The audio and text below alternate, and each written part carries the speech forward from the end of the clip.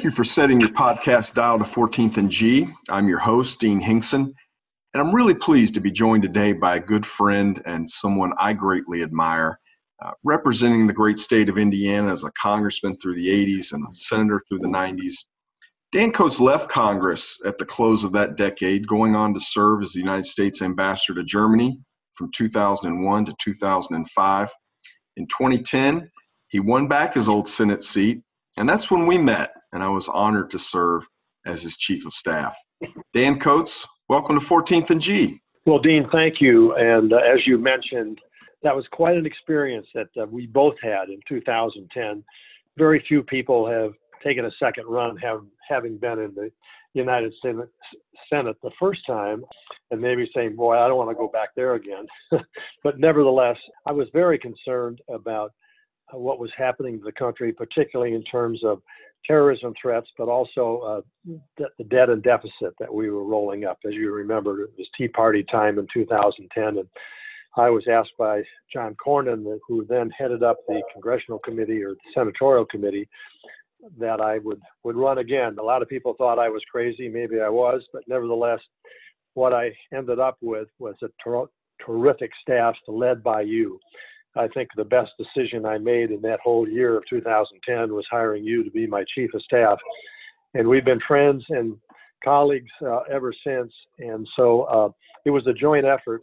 I needed support for sure, good staff, good people working for me. You took the lead on all that. And it's just a joy when I think back about those 6 years and the kind of things that we engaged in and tried to accomplish. So glad to be on the phone here with you. Well, thank you for the kind words. It was a remarkable time to be in the Senate and to lead your office. It was really an honor. And I remember when you came back in 2010, in late 2010 and into 2011, when we were setting up the office, you said your focus, your two priorities were two bombs, the debt bomb and the terrorist bomb. When we parted professional company there in the summer of 2016, you would announce your retirement from the Senate. You and Marcia had 10 grandchildren spread across 3 states. And after 40 years of public service, that retirement looked set, and it certainly was well-deserved. Of course, the world turned upside down in November when not only did Donald Trump win the election, but Indiana's Governor Mike Pence was elected vice president. You hit pause on retirement. You went back into the administration to serve as Director of National Intelligence, the DNI. And I want to know why you felt compelled to take on that role at that point in your life. But can you first explain what the DNI is and what it does? Well, the Director of National Intelligence heads up the Office of the Director of National Intelligence, which was created by the 9/11 Commission. We found out from that commission that the information, the intelligence that was being brought into our systems, all 16 different agencies, 8 military and 8 civilian, that information was not being shared the way it should, and we didn't have a complete picture. By integrating everything that we brought in, there were a lot of fingers pointing about who should do what and so forth and so on. And so the commission told the Congress, you need to create a new office, an Office of Director of National Intelligence that would oversee these 16 agencies and bring all this together. I think the easiest thing if you think about putting a puzzle together, and there's 16 essential pieces to make this puzzle work. And so we take a little bit here and a little bit there, and some of the agencies provide, like CIA or the NSA or other major agencies, provide a significant number of pieces to that puzzle. But even some of the smallest agencies that are part of the intelligence community, maybe they have that one particular piece that goes in a spot that makes the puzzle complete. And then we try to picture that puzzle and brief that puzzle to the President of the United States, to his national security team, to the Department of Defense, to many of the agencies engaged in keeping America safe. That is on a daily basis, 24 hours, 7 days a week, 365 days a year. We are collecting information from around the world, intelligence that's needed to give to our policymakers. And so the DNI director is by statute to be the president's principal advisor, to give him that information. And so we would come down to the White House after working all night.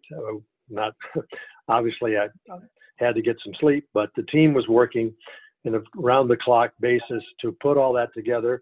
And on a daily basis, we get that information out to our policymakers and those who are leading our country through their agencies to keep Americans safe. It's more than a full-time job. It's a grinding job. And so what did compel you to take that role on as you contemplated retirement from the Senate? Well, I was not seeking more work in federal government, having come back to the Senate the second time, as you mentioned. But then Vice President-elect Mike Pence, a good friend, governor of Indiana, we were friends and knew each other and he served in the House while I was in the Senate. He became the nominee and for the vice presidency and then won when Donald Trump won. He called me up and said, would you consider coming back? I said, Mike, I'm not looking for another job. We've moved back to Indiana, got nearly 40 years of public service. And I think it's time for me to step down and smell the flowers a little bit. And he was very clever, saying, you've served your country. This is a critical time. We need somebody with your experience. Would you consider taking a position? And I said, well, I won't say no. But he worked on me a little bit. And the next thing I knew, he posed the question to me. He said, Donald Trump wants you to be the Director of National Intelligence. Yes or no? Well, I've always sort of said yes to a call to duty, starting with my military engagement way back after I graduated from college. It had been very rewarding, not financially, but very rewarding to serve your country and be part of trying to say the right thing, do the right thing, recognition that, we're the greatest country in the world and we want to keep it that way. And if I have a role to play, you just simply can't say no. So I said yes, and there I was. Trust me, it was a challenge at that particular time, given all the threats that we had coming from around the world, to take that job. But I, once again, had a wonderful staff, people who supported me. I'm very glad that I said yes. One of your primary daily responsibilities was to prepare what's called the Presidential Daily Brief, the PDB, a collection of all the most sensitive intelligence for the president's review. Is that a process of collecting from those 16 agencies and making that presentation to the president on a daily basis? What's that process like? Well, as I said, it's a 24-hour process. We have a lot of smart young people who come to work at 12 midnight and spend the rest of those dark hours putting together information that's gathered from around the world. We then have in place the leadership of integrating all of that and getting it narrowed down to the key essential things for that day that our policymakers need to know. I early on wanted to figure out how all that works, so I went to work early in the morning and joined them and watched them as they put all this information that came in and assessed it down and put it in a format which we could provide to the president and provide to the national security team. It's essential, and it has been essential across time from the beginning of time, that if you want to stay on top of things and you want to know what's happening around the world and what it might have, the impact it might have on you or the American people, we need to have this information. Wars are won and lost based on intelligence. Decisions made based on intelligence are the best decisions. We have to make sure that we're doing the best that we can without any politicization, without any kind of massaging, make it look like it's better than it is or worse than it is, but just the clear stuff. I mean, some of us who've been around a long time remember Dragnet and Joe Friday. Just the facts, ma'am, just the facts. Well, our job was just the facts, Mr. President, just the facts, Mr. Secretary. This is what we know, and we think you need to know this before you make a decision one way or another. Dan, last week you published an op-ed in the Washington Post regarding our posture towards China. You cautioned against a simplistic reversion to our Cold War mentality against the Soviet Union. For one, we're not only economic competitors with China, but we're economic partners. We depend on each other for global supply chains and everything from textiles to computer chips. So that's one of the big differentiators from the Cold War mindset. But what does a nuanced strategic engagement of China look like for the U.S.? Well, the central point I was trying to make there, and I think the headline sort of didn't capture that, but the central point was that, yes, we're competitors with China in terms of who are going to have the capabilities to engage in world events and help shape world events. We know that China's on the rise. We know that China has dedicated itself to this technological revolution and is using methods that they think in the long term will put them in a position to be dominant and maybe even dominant over the United States. The point I was trying to make that the Cold War with Russia was all about a failing state trying to hang on, but they had nuclear weapons. And they were trying to outdo us on the military front. And Ronald Reagan knew that. We outspent them, and they collapsed. They're reliant just on a few things, oil, gas. They don't have the economic weight that we had. And now China has dedicated itself to take advantage of this technological revolution. Yes, I mean, I wouldn't call it a Cold War, but what it is a cold competition. The Chinese don't have any interest in going to war with us. Russia wanted to use its military to prove that they could take us out. They failed. We succeeded. And we succeeded because we had the dynamic economy that gave us the resources to do the things that we need to do on the war front, to be prepared, and to make them realize that they simply were not going to win.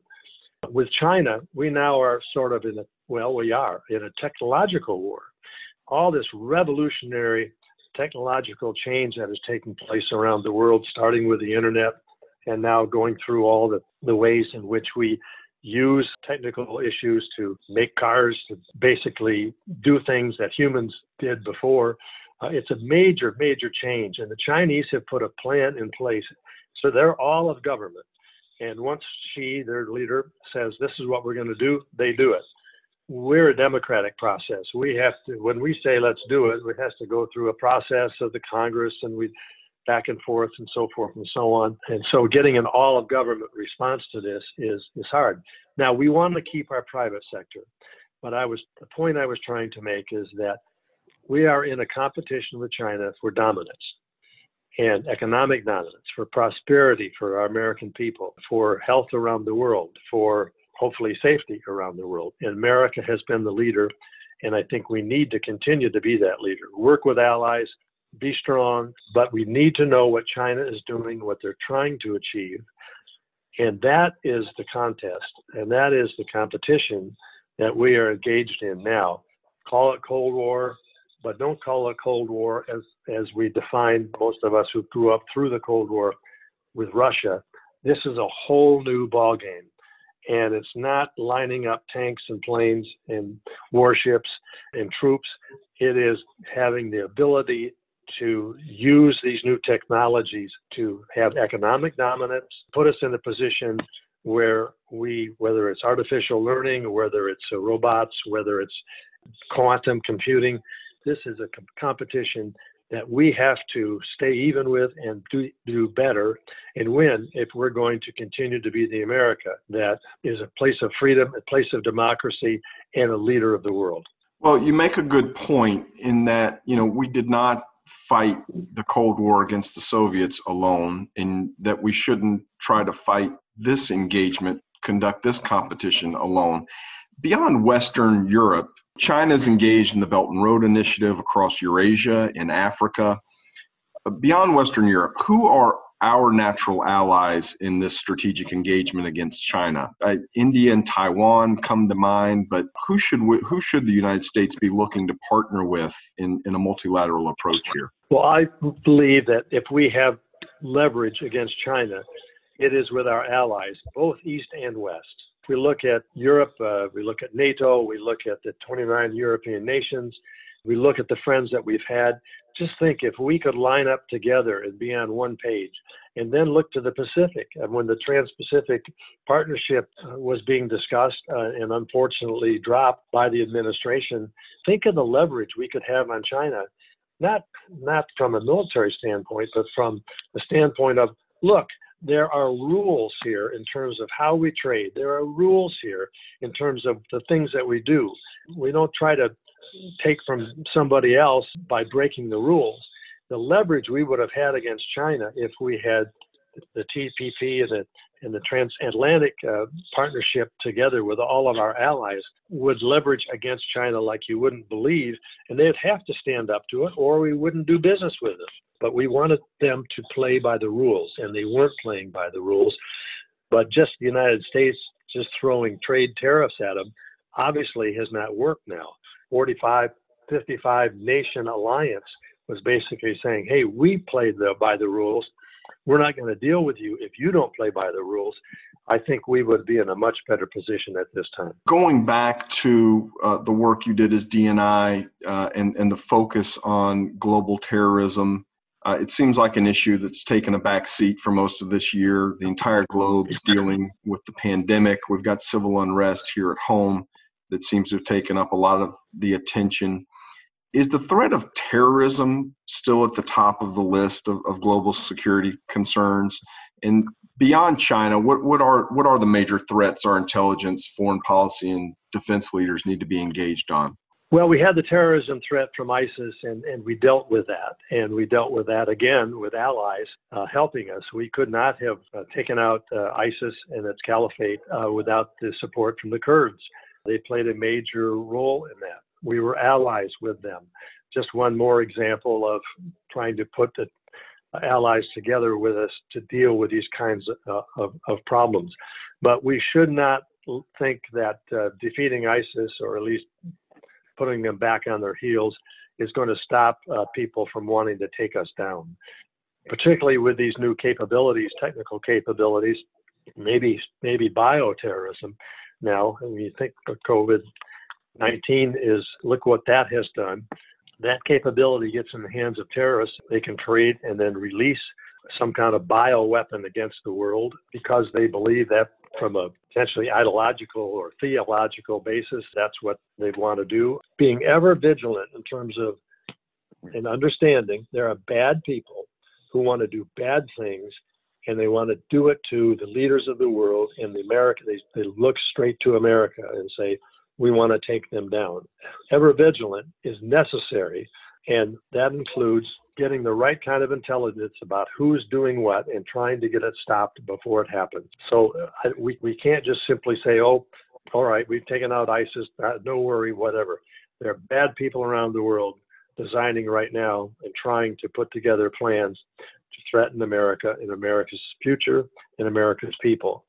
So I feel very strongly about that. We want to be the best prepared and with the best of knowledge of what's going on around the world. We can't just simply draw back and say, well, we'll just, worry about our country here. We don't want to pay attention to what's happening in the Middle East, what's happening in Iran, where they're trying to reopen their nuclear weapon capabilities, to North Korea with very unstable leadership and also pursuing nuclear weapon capability. These are the threats now, and these are going to be the threats of the future. We have to be ready to take care of it and to deal with it. I think that word vigilance is such an important watchword and a great reminder that with everything we are dealing with domestically, those threats don't go away. But one of Dean, if I could just add one thing to that. Now, people ask me, what really worries you? What worried you with your DNI? What keeps you up at night? And I think put it in a broad context here. What we think that conflict that might lead to war against each other or might lead to some kind of action, we think, well, okay, we may need to kill the other guy, but we don't want to. I mean, in war, you go to war for some reasons, and I don't hope we never have to do this. You want to protect yourself, and you want to take down the enemy. But when we look at this perverted theology and ideology of some of the elements in the Middle East and the way they have perverted their religion, victory and glory, the ultimate sacrifice is part of their theology, saying, I am willing to die for taking out the infidel, and then I will go to glory. Now, you put nuclear capability or weapon of mass destruction capability or bioterrorism capability in the hands of someone whose belief is, I want to take that, kill myself, but take infidels with me. Think of 9/11. Think of the kind of theology or perverted theology, that an ideology that has caused them. That's a whole different ballgame. And we have to recognize the fact that there are states and there are terrorist groups and there are others who believe this stuff, and they want to take it to the free world. They want to take it to the democratic world. They see us as infidels. They see us as someone that needs to be taken out. We're always going to be dealing with that, and we have to recognize that. That's a great reminder. We do get consumed with our domestic politics.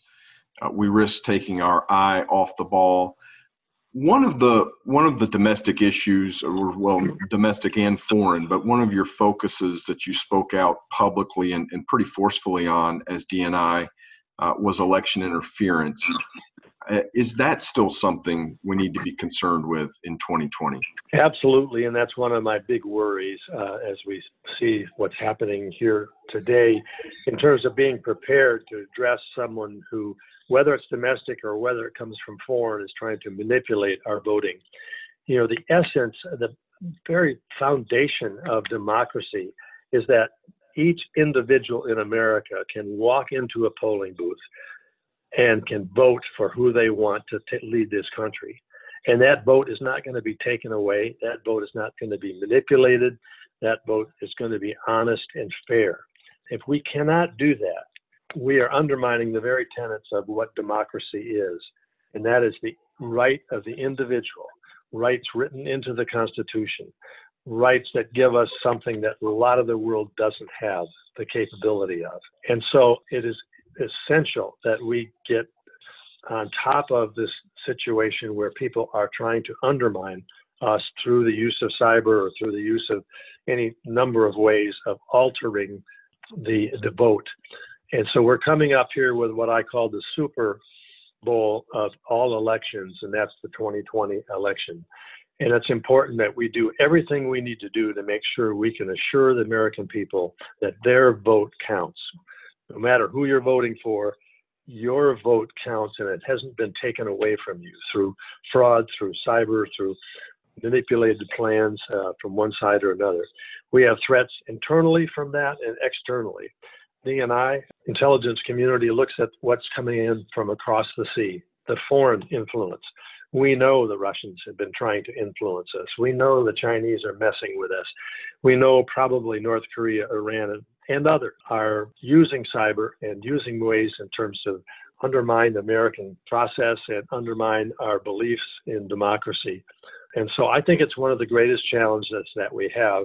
And we need to throw all we can in making sure that the states, the local communities, and the country has a fair vote, regardless of who wins, a fair vote. And people can say, yes, this democracy works, and this is who we are. And we've had great success across the centuries, and we want to keep that going. Such an important warning to heed here as we're inside 3 months away from what you describe, I think rightfully, as the Super Bowl of elections. Dan Coats, it was an honor to work for you. It's great to be with you here on the podcast, and I'm really appreciative of you joining me today on 14th and G. Dean, it's just like old times. We're back together, talking about things that, and working together to get a better world and keep America great.